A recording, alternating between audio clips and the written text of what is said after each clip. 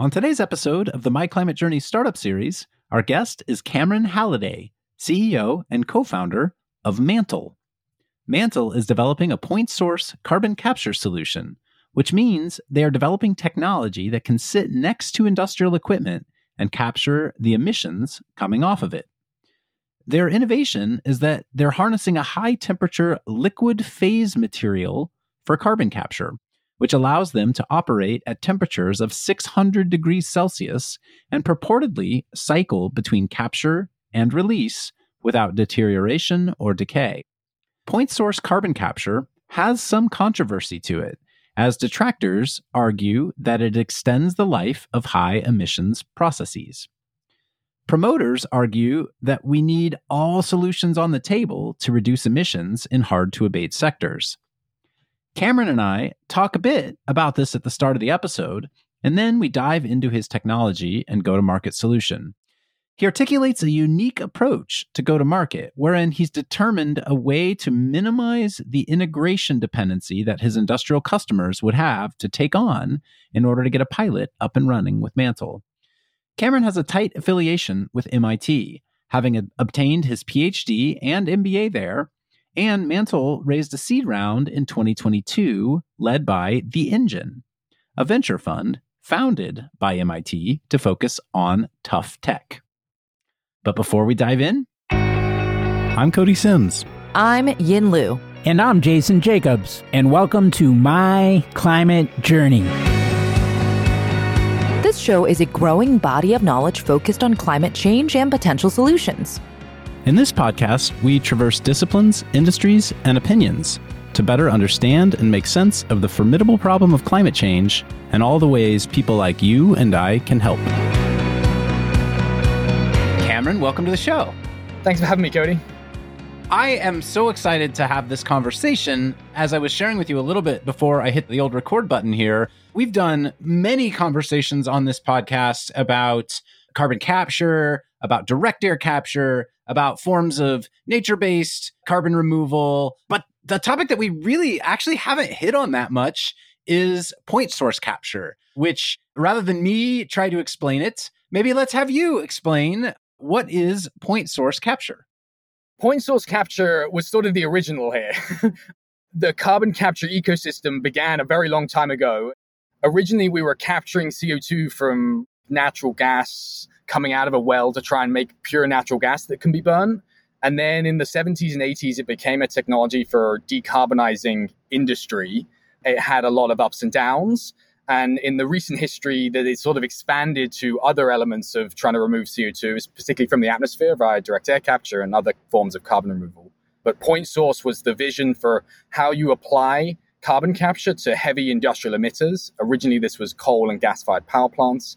And now it's heavy industrial sectors like petrochemical, cement, steel, hydrogen, pulp and paper, all these things. So it's looking for acute sources of emissions that are concentrated, essentially trying to build a way to not ever let those emissions come out into the atmosphere without requiring a ton of change in terms of the industrial process that is generating the emissions in the first place. Is that an accurate way of describing point source capture? Exactly. The allure here, the promise, is that it's an opportunity to leverage existing infrastructure and decarbonize existing infrastructure without having to tear it up and replace it. You're building off of the world's industry. This represents trillions of dollars of assets that have been deployed. Our whole economy is built around this. And so it's trying to find a way to cost effectively decarbonize, as I said, without having to tear it up and start again.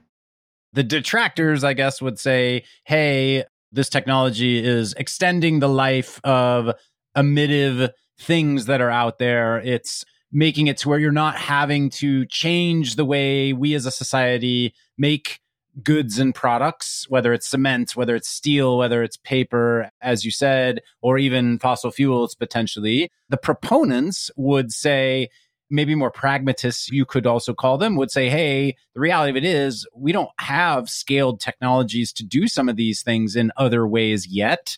And so in the meantime, the world needs paper, it needs steel, it needs cement. And so this is a solution that you could plug in. The question is, what's the time horizon of building the decarbonized version of cement relative to the time horizon of point source capture for, I'm using cement as an example, of point source capture for cement being ready to scale.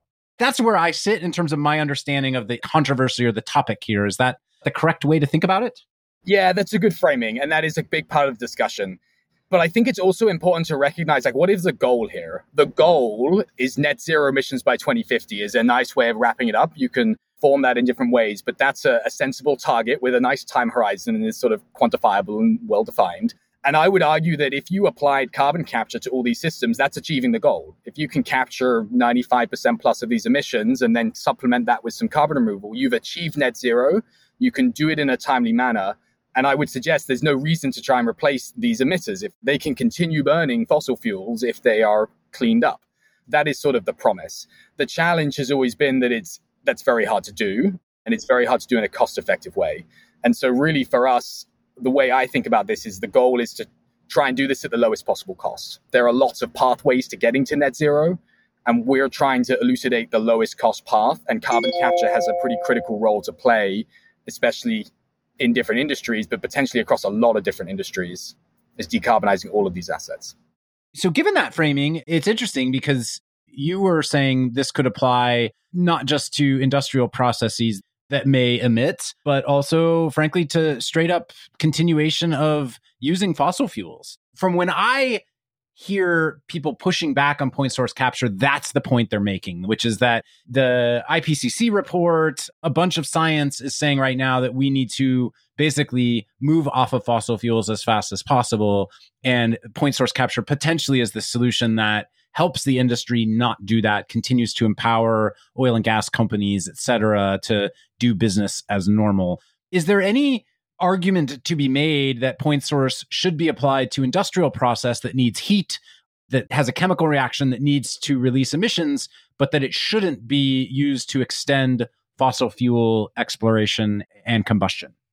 This is sort of where the controversy comes in, and this is why this is a super interesting topic to be debating. But if the goal is net zero emissions and you can capture those emissions and essentially sequester the CO2, then you could argue that there's not a big problem with continuing to burn natural gas for some of these processes, specifically processes where it is going to be really hard to decarbonize in any other way. I mean, there's good examples where a lot of these things could be electrified in theory. The question is it cost effective? And there are going to be a lot of situations where you might be increasing the cost of what you're producing by orders of magnitude if you try and electrify that, versus adding carbon capture where you might be increasing the cost by, say, 30, 40, 50%. That is a huge saving, and the end result can be the same. The end result can be a low carbon or even a zero carbon product. That's what's interesting and makes this a little controversial because a lot of people have narrowed in on the goal being more narrow than net zero, the goal being eliminate fossil fuels. But I would actually say the goal is net zero. And if you narrow in on one pathway, you're closing a door that could be very interesting, especially for certain industries. From where I sit, the goal is get to net zero, get the world to a place where we're not creating more emissions than we're removing or that are going away naturally, and do so in a way that doesn't create economic pain and injustice for people around the world too. That's a balance. There's injustice to living next to a coal plant, for example, but there's also injustice to energy poverty and not having the power you need, especially in emerging and developing markets that need to industrialize rapidly in order to increase quality of life. And boy, it's a complicated topic. It's a really complicated topic. And that is why this is such a critical topic to be discussing. And this comes to your other point, Cody, which is the time horizon piece of this. It's great to be discussing the pros and cons of all these options, but we really need to be deploying all of them to have any chance of getting close to what we're trying to do. Not that this is more tactical at all, but let's move into the more narrow and specific, which is what is Mantel? What specifically are you building and what problems are you going after? Carbon capture as a solution to decarbonization has been around for a very long time and piggybacks off a lot of what was done in the 70s and 80s to reduce acid gas emissions, which was a prior environmental disaster, global problem. Is that acid rain? Same thing? Acid rain, yeah. I like to think of this as the genesis of carbon capture. Like, this is where it began. Is acid rain was a big problem and industry was emitting all of these nasty gases into the environment, causing an environmental problem. And people started to wake up to that idea, and they added scrubbers. They added systems to remove those emissions. And at first, industry complained a lot because the cost was high. And then people innovated, and now those scrubbers are deployed across every major emitter in the world. And we no longer really think about acid rain. In most cases, these are legally required technologies. In order to even get a permit to operate, you have to have these in place. In general, is that accurate? The public was upset with the damage, the environmental damage, and policy stepped in to sort of internalize that negative externality and force people to reduce these emissions. And they did. And they complained, and then people found a way to reduce the cost. And now there's not much complaining. Everyone accepts that this was a good thing to do. And I personally see a huge number of analogies there with the carbon capture, and that we're doing the exact same thing now, but the gas is CO2 instead of SO2 and NO2. And the problem is bigger, and I would say messier. It is similar. It's the same emitters. It's the same parties with the same sort of opinions. And now we're at the junction where people are trying to innovate, to drive down the cost and make this palatable for industry. And that is what Mantel is about. Is point source capture then? That's what this is. This is point source capture, these scrubbers that you would put on smokestacks or emissions, I guess, if I understand it.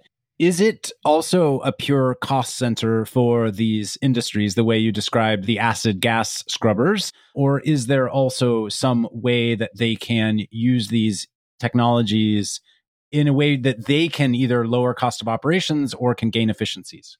Often this is a cost. There is a lot of emphasis and work to try and make this a value-creating activity. You are trying to prevent a mess. So the world is currently making a mess, and you are trying to prevent that mess. That is an added cost. That is an added step the industry wouldn't do otherwise. They're not doing otherwise. And so it does increase the cost. That is the problem with carbon capture. That is sort of number one, is this is almost always going to be a cost adder.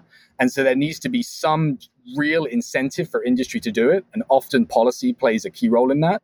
But increasingly, there are ways to get around it in other ways. So one example is these customers or these steel companies can pass that cost on and sell green steel at a premium. If you're more consumer facing, that becomes even easier. The other side to this is potentially you can use this CO2. And if you can make use of this CO2, that can help offset some of the cost. But it's very hard to make this a pure value creation exercise. Otherwise, they would have done it already. On the one hand, I'm hearing you say these companies that utilize point source capture, it is going to make their process more expensive to them, maybe less expensive to the world if you factor in the externalities here, but more expensive to them as companies.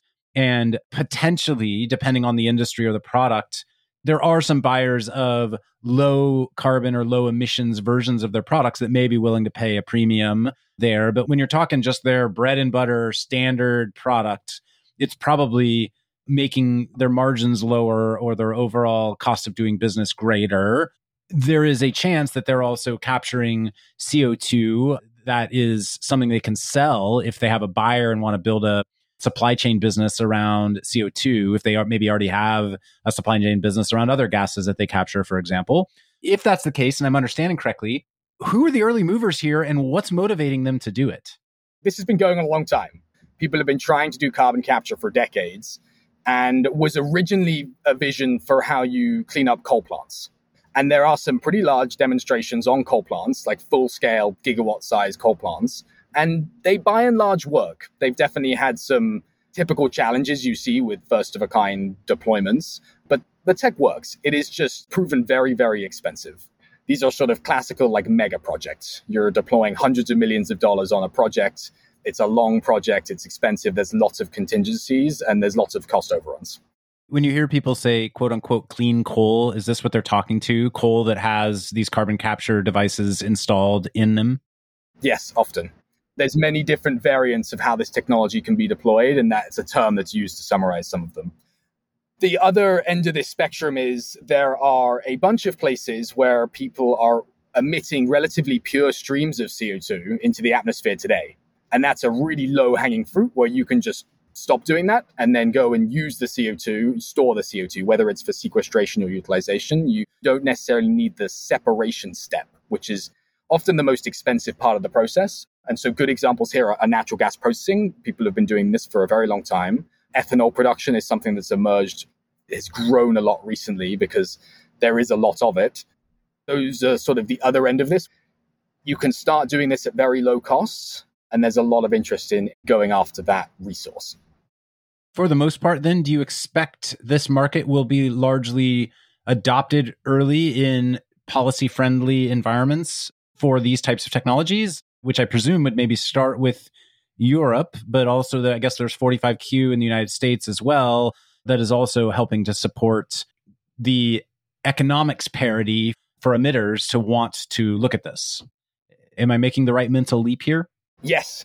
We're trying to do this at lowest possible cost. And honestly, the costs can be quite low. The dollars per ton of CO2 avoided is often one of the cheapest ways to decarbonize most of these industries. It is normally framed as a cost, and that is challenging. That's a mental challenge for folks. It is the clearest way of explaining it. In Europe, there are policy schemes like cap and trade schemes that motivate this. There are sort of mechanisms to try and incentivize industry to do this. You're right, in the US, it's more of a carrot than a stick. 45Q is almost a production tax credit for CO2 captured and stored. You get paid by the federal government for doing so. Point source being, I think, $85 a ton for point source. So for point source, it's $85 a ton for CO2 that's sequestered. It's $60 a ton if you're utilizing that CO2. And then there are other jurisdictions, and there's a world here where this takes the form of where we went with acid rain, which is these industries are told they have to decarbonize. It is a requirement. Otherwise, they lose their social license to operate. And that is something that is very real if we're serious about our 2050 net zero targets. We're still probably a ways away from a technology readiness level to mandate technologies, or are there technologies already at scale that are doing this? So I would argue the amine technology could be deployed today and could be used to decarbonize most of the world's emissions. Like, that is a technically viable thing to do. It is not very attractive. You said amines. Is that what you said? Amines, yeah. Which is basically liquid forms of carbon capture, if I understand correctly. Yeah, so amines represent a sort of class of chemistry that is the state-of-the-art carbon capture technology today. Amines were developed for carbon capture in the 1930s and have, I would say, incrementally improved over the past nearly 100 years, but remain sort of the state-of-the-art way for decarbonizing or capturing CO2 from point sources. There are other forms. There's solid-state forms of carbon capture that are starting to emerge today in a lot of the direct air capture field, as I understand it correctly. Different types of sorbents that are being used that are not liquid-based. And those are sort of your two primary, very high-level technologies of choice for direct air capture today. Yes. So the way we sort of think about this, and this frames Mantel a little bit, is we think about this as a 2x2 matrix. So you have liquid phase absorbents and solid phase adsorbents, add with a D. And then you have low temperature processes and you have high temperature processes. And so the amine technology is a liquid phase, low temperature absorbent, sometimes called a solvent, that just binds to the CO2.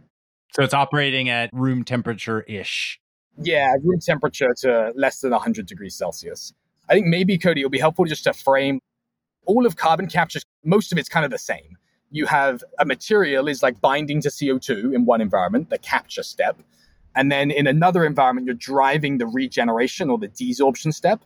And what you're doing in the desorption is you're trying to break the chemical bonds and get the CO2 back off. And that's what makes this so energy intensive. But the material can be many different things. The gas is technically an acid gas, and it reacts with basically any base. Base plus acid forms salt, and you can reverse that reaction by putting energy in. That's what almost all of these are doing. The amine technology was the sort of initial approach that industry took to do this. Back in the 30s and 40s, lots of other chemistries were explored, and the amines were selected as the best. They came with a lot of challenges, but they were selected as the best.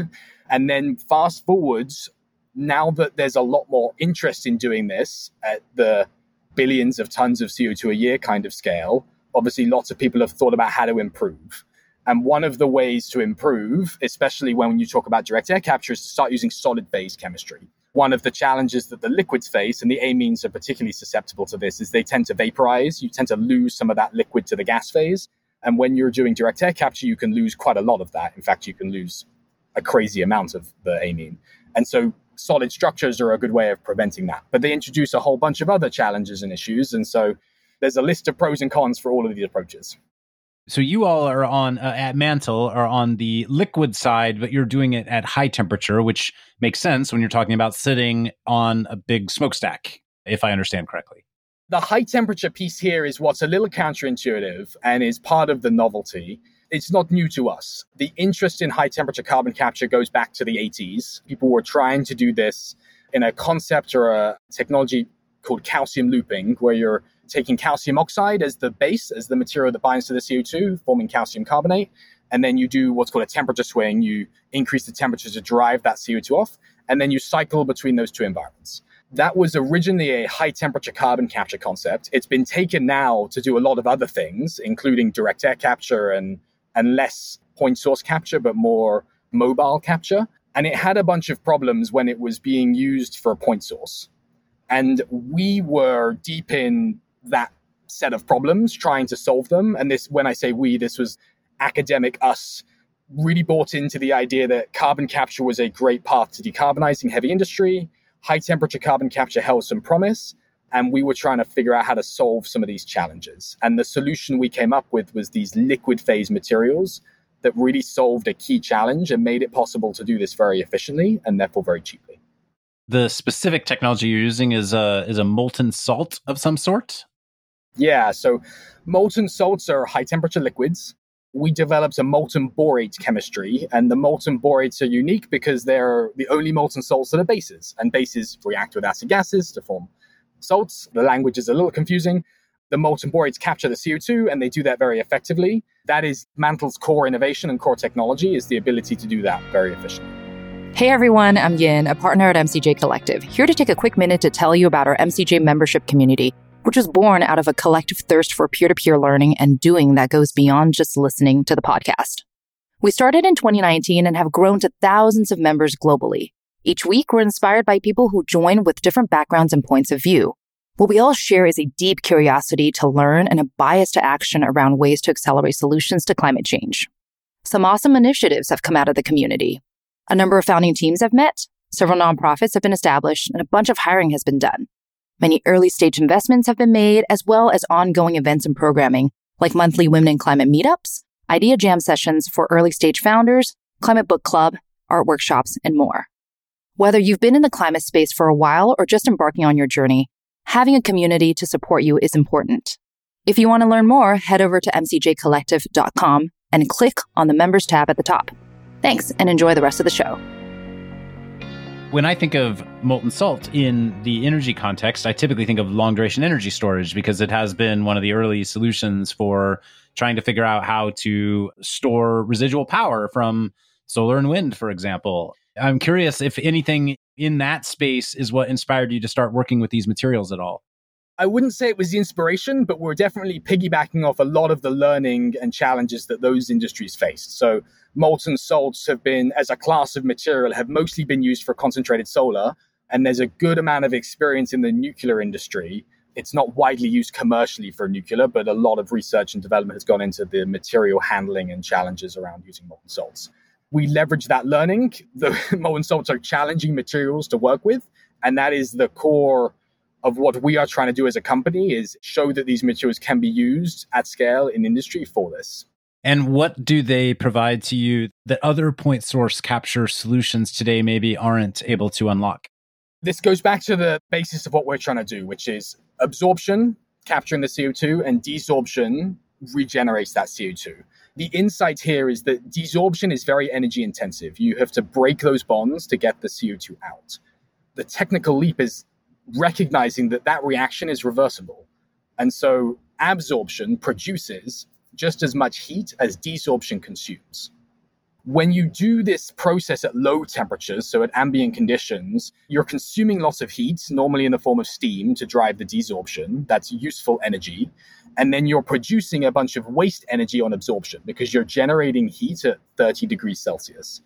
All of that heat is low-grade heat, and it gets wasted or lost from the system as waste heat. The idea behind high temperature carbon capture is to go and do the same thing at high temperatures. So you still require the high grade heat to drive desorption, but now you get a lot of that or all of that heat back on absorption. And now you have a source of heat that you can use to essentially offset the heat required to drive the desorption process. and drive the energy penalty or the energy losses to nearly zero. And that's like the theory we're trying to exploit. And are you harnessing the heat from the industrial process that you're attached to in the first place in some way? Yeah, so there are different pathways for how we integrate into different existing emitters. A lot of our focus initially is to try and be as unintrusive as possible to the existing site. When we talk with operators and owners of assets, they have no intention of letting us touch their assets. They're running 24/7, and most of these businesses are pretty low margin and have no bandwidth to shut down for weeks or even hours. There is a strong effort to keep the asset online. So our focus is actually just to take the slipstream from the flue gas, run it through our capture system, and then put it back into the stack. And then we build a separate sort of dedicated desorption system to drive the desorption. You're needing then, in that case, to find your own source of energy and generate the heat necessary to drive the process. We're taking a bit of a crawl, walk, run approach. And so crawl is we build a new system that captures its own CO2. An easy system for us to build initially is just a natural gas-fired boiler. So our demonstration projects and a lot of our first projects are essentially gas-fired boilers that capture their own emissions. And so now you have a like green steam or a clean steam for a site to use, but you've essentially built a new boiler. That is the technically easiest system for us to go and deploy and show that the tech works at an industrially relevant scale. And it's actually a really attractive thing to do if there's a demand for new boilers. Our boilers can be nearly as efficient as boilers without carbon capture, which is a slightly crazy claim, but it's something we're increasingly able to back up. That's crawl. The walk is the recognition that most sites don't necessarily need new boilers, or the assets they're trying to decarbonize are much harder to decarbonize than boilers. They're lime kilns, they're blast furnaces, they're cat crackers. They're really hard to decarbonize assets. And so walk for us is let's pair our boiler with an existing emitter. So the boilers that we're building have the capacity to capture much more than just their own emission source. And so we pair it with some existing asset where we have very little impact on the existing asset, but we're normally replacing a boiler that's already on site. Typically, we put that boiler on standby, and we put our boiler in that captures its own emissions as well as the emissions from the nearby emitter. Before you get to run, let me make sure I can spit this back and see if I've understood it. So for crawl, you have this point source system, but it needs heat to operate. And so in order to not be intrusive to the industrial project that you are trying to attach to, you build your own natural gas-based heat source. You put your capture technology on top of it, and you're able to generate steam in essentially a zero emissions factor using natural gas to drive it, which has basically created a carbon neutral or zero carbon steam boiler system. And that allows you to operate your system closed loop by itself off on the side in some storage container sized system somewhere in that ballpark. And then your ability to capture carbon is much greater than what your own closed loop system can generate, because obviously you're building it for someone else to use. So then you can pipe their emissions into your system, capture the carbon off of it. If they want to tap into the steam heat that you're generating, fantastic. They can plug into that and utilize that heat for their own industrial process, but they don't have to. Am I following correctly? Yeah, Cody, that's exactly right. I'll give one slight redirect. When you're trying to capture millions of tons a year, these things get pretty big. And so our demonstrations look like shipping containers. And I like to call the demonstration we're building like a double-decker bus size system. When we get to trying to decarbonize a full site, these assets are 10-story tall systems. They're big systems. All right. So that's crawl and walk. And so run, you're building these 10-story tall systems. And what else are you able to do at that point? There are lots of ways in which we can integrate into existing assets and be much more creative with how we avoid the need to burn new fuel. The challenge with walk is you're burning new fuel to do this. Run is find ways to avoid that. And that looks very different. It's very site dependent, and it becomes a real engineering exercise for every site. The nice thing about walk is we can copy paste, and it looks very similar across sites. Do you see yourself being an industrial heat provider potentially, or is the reality you're more likely to be a consumer of their heat source? This comes to business model and is a really interesting topic in this space, because I would suggest no one's really figured out exactly how they want to engage. And that's not just the startups in this space, that's also the customers. But ultimately, we see ourselves as a technology provider, and we want to operate in a way that is consistent with industry today, which is to say, today they buy boilers and they operate them themselves. We want to be able to sell capture systems and have our customers operate them themselves. These systems look quite similar to the systems they're operating today. And so we are more of a technology provider than like we build, own, operate, and provide carbon capture as a service, which is an alternative business model. You've sort of been required to build your own zero emissions boilers today in order to do the thing you want to do, which is carbon capture. Whether in the future you are providing heat as a service sort of remains to be seen, but isn't the core reason that the company exists, is what I'm hearing you say. Exactly, Cody. Our technology can be useful for a lot of different industries, and we want to enable all of them. Super interesting. And I can imagine a world where you're partnering with some of these other startups that are developing industrial heat. We've had them on the show, companies like Rondo or Antora, et cetera. I could also see a world where they might be competition of yours in some totally different view as you continue to grow and scale and figure out other business lines that you could verticalize into, I suppose. It's been part technical, part business, but we have been focused on these gas-fired boilers just as the easiest way to get our technology to scale. But the ultimate prize here is to decarbonize the stuff that has really hard alternatives. Steel and cement are great examples. A lot of the chemical industry are good examples. And the other, talking to like the big vision about how we get to truly net zero, because remember, when we do carbon capture, we're typically not capturing 100%. We're capturing 90, 95, 98%. It's very hard to get much higher than that. We've always been really excited about applying our technology to biogenic sources of carbon, specifically biogenic sources of carbon that are already being used, places we're already burning lots of biomass. And you compare point source capture with biogenic sources of carbon as a way of doing carbon removal.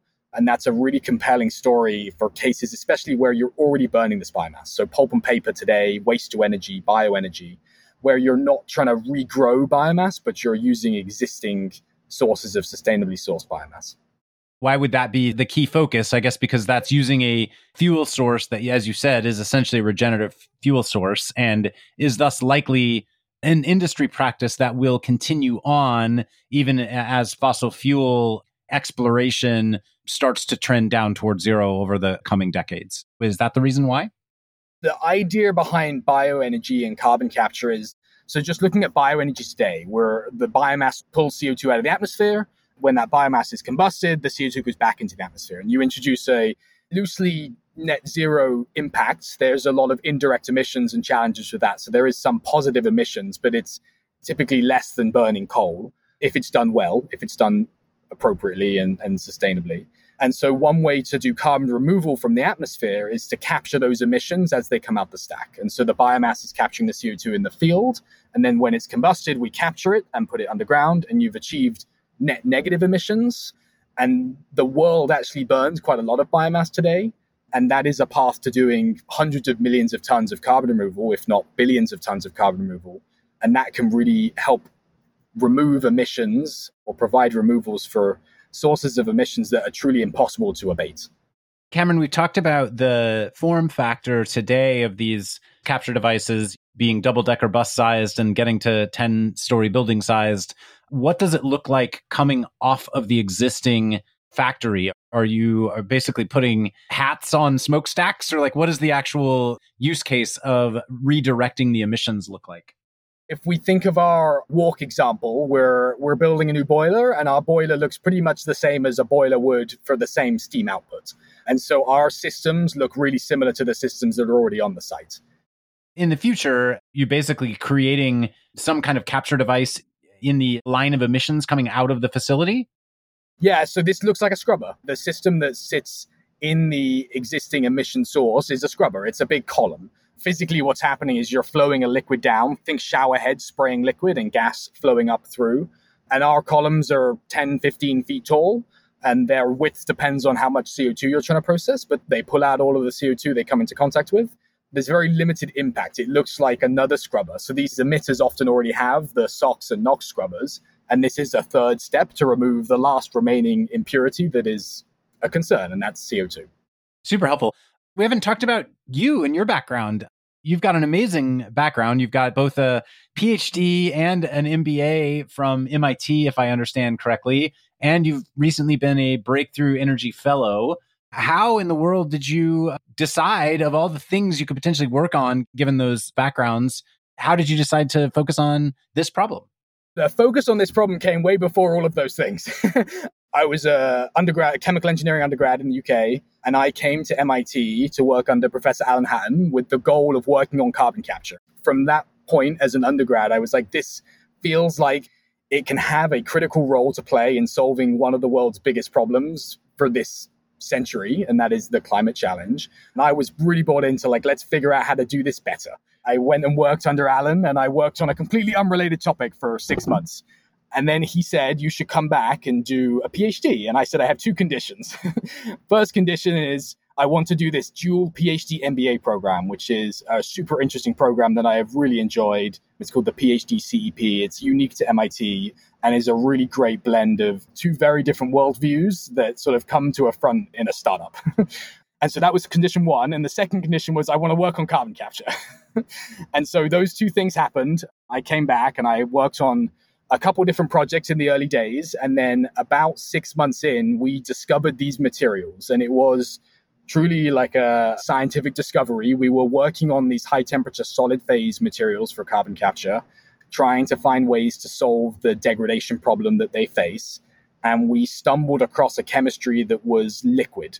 And it took us about 3 months to realize it was liquid, but we eventually realized it was a liquid, and that was why it wasn't degrading in the same way. And that was the technical unlock, the first domino in the sequence that took us to where we are now. Forgive my very obtuse question, but how do you not know that something is a liquid versus a solid when you're working with it? This is very classic of academia. You're trying to figure out what's going on and you think you know what's going on, but it's kind of hard to prove what's going on. At 600 degrees C, in the environments in which these things are operating, you have no visual of what's going on.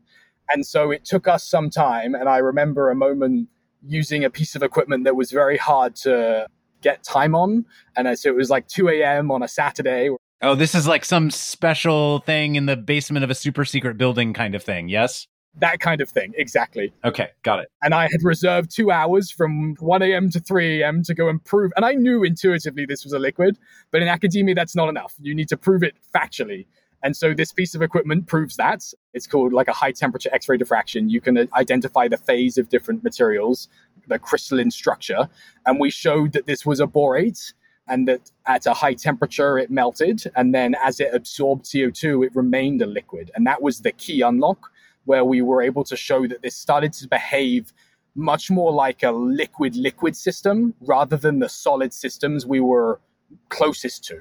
We were very close to all these solid phase chemistries where you could see the calcium oxide reacts to form a calcium carbonate. You could see that phase change, or that two phases in the X-ray diffraction.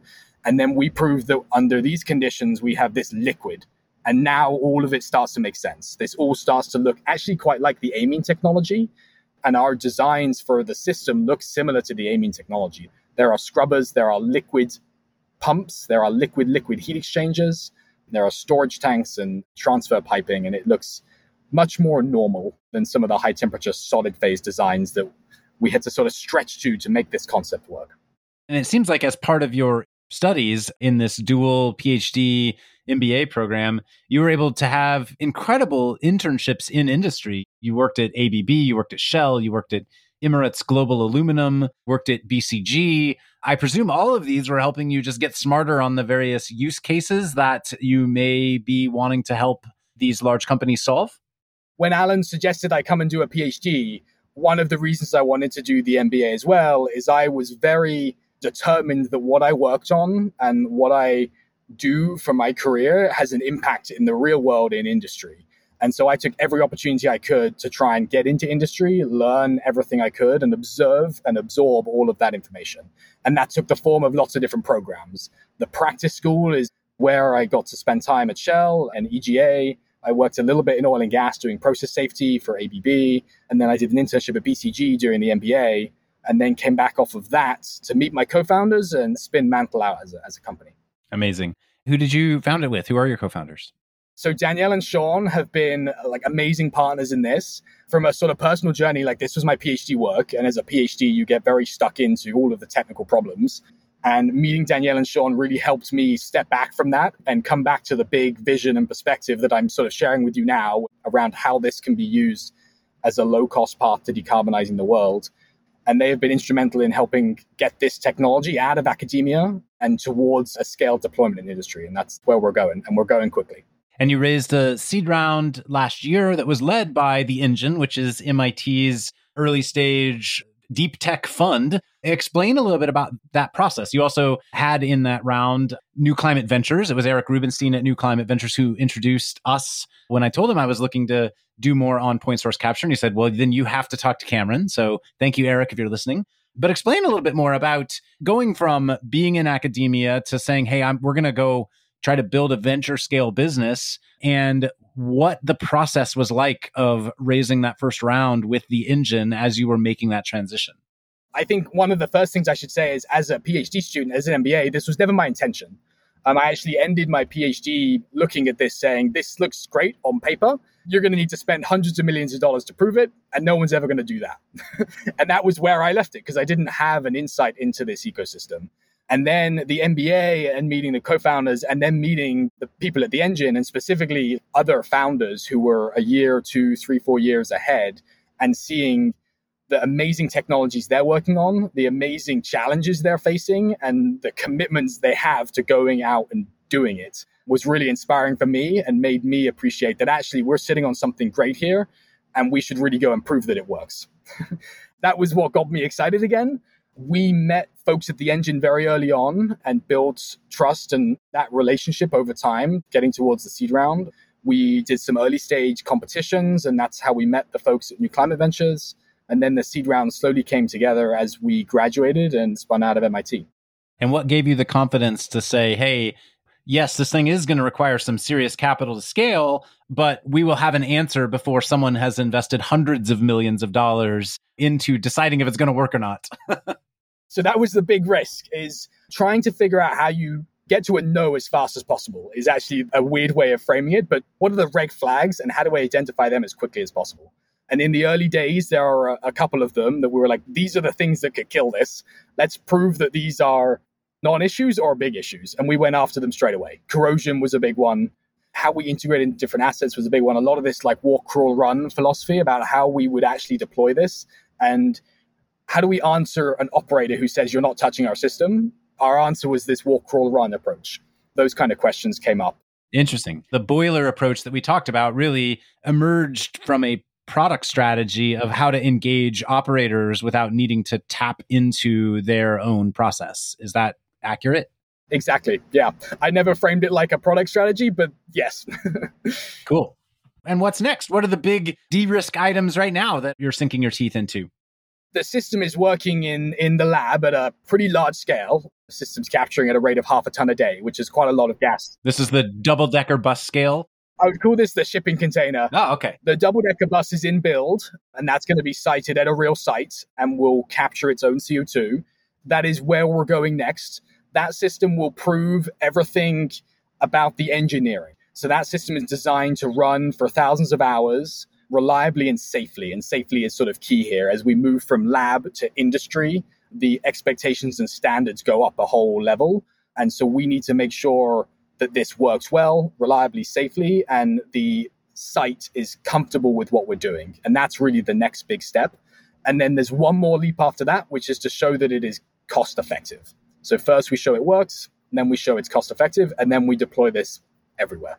And how much do you have to adjust the system based on different industrial partners, from steel to cement to paper mills to biomass burning, as we discussed, for example?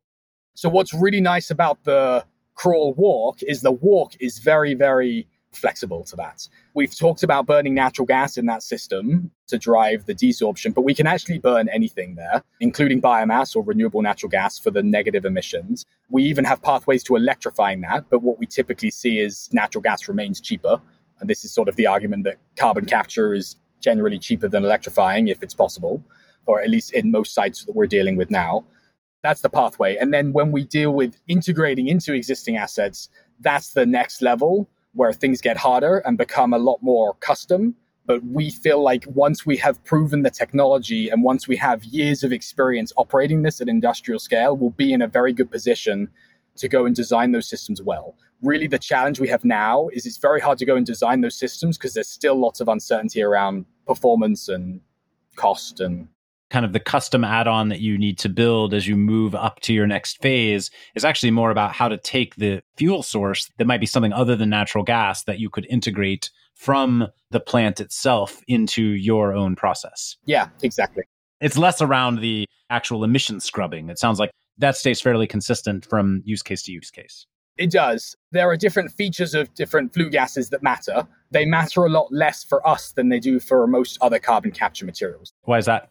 What I mean by that is we can handle a very wide range of concentrations very well. We can go up to like 30% CO2 in the flue gas stream. We can go down to 1%. We can go down even lower than that. It works effectively. And our materials are very robust. One of the nice things about working with aggressive chemistry is it's pretty aggressive and it doesn't get destroyed by anything. So we co-capture SOx and NOx. We can handle contamination with ash and dust. This solution as a technology solution was designed from the beginning to be like industry, to be harsh and aggressive. And that is challenging in a lab, but that is actually attractive in industry. It is robust. Cameron, I've so enjoyed this conversation. I feel like I've learned a ton. Thanks for humoring some of my very basic questions, but I feel like we got to at least a decent point of understanding of your solution and what you're trying to do and how you're trying to bring it to market. Is there anything we should have covered that we didn't talk about or anything you wanted to make sure to share? We've covered a lot of different things. This has been a great conversation, Cody. I think one thing I'll just end on is emphasizing like the scale of this problem is terrifying. The world is emitting billions and billions of tons every year. Tons of gas. Like a ton of gas is a crazy amount of gas. We need to be deploying all of these things at breakneck speed to even have a chance of getting there. And so we just need to get going. I love these conversations around the pros and cons of all these different things. It's super interesting, but let's build. I love it. Cameron, thanks so much for your time. Thank you, Cody. Thanks again for joining us on the My Climate Journey podcast. At MCJ Collective, we're all about powering collective innovation for climate solutions by breaking down silos and unleashing problem-solving capacity.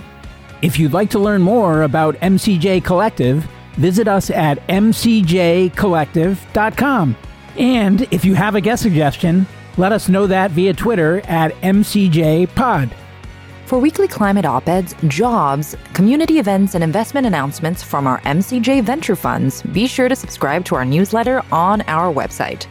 Thanks, and see you next episode.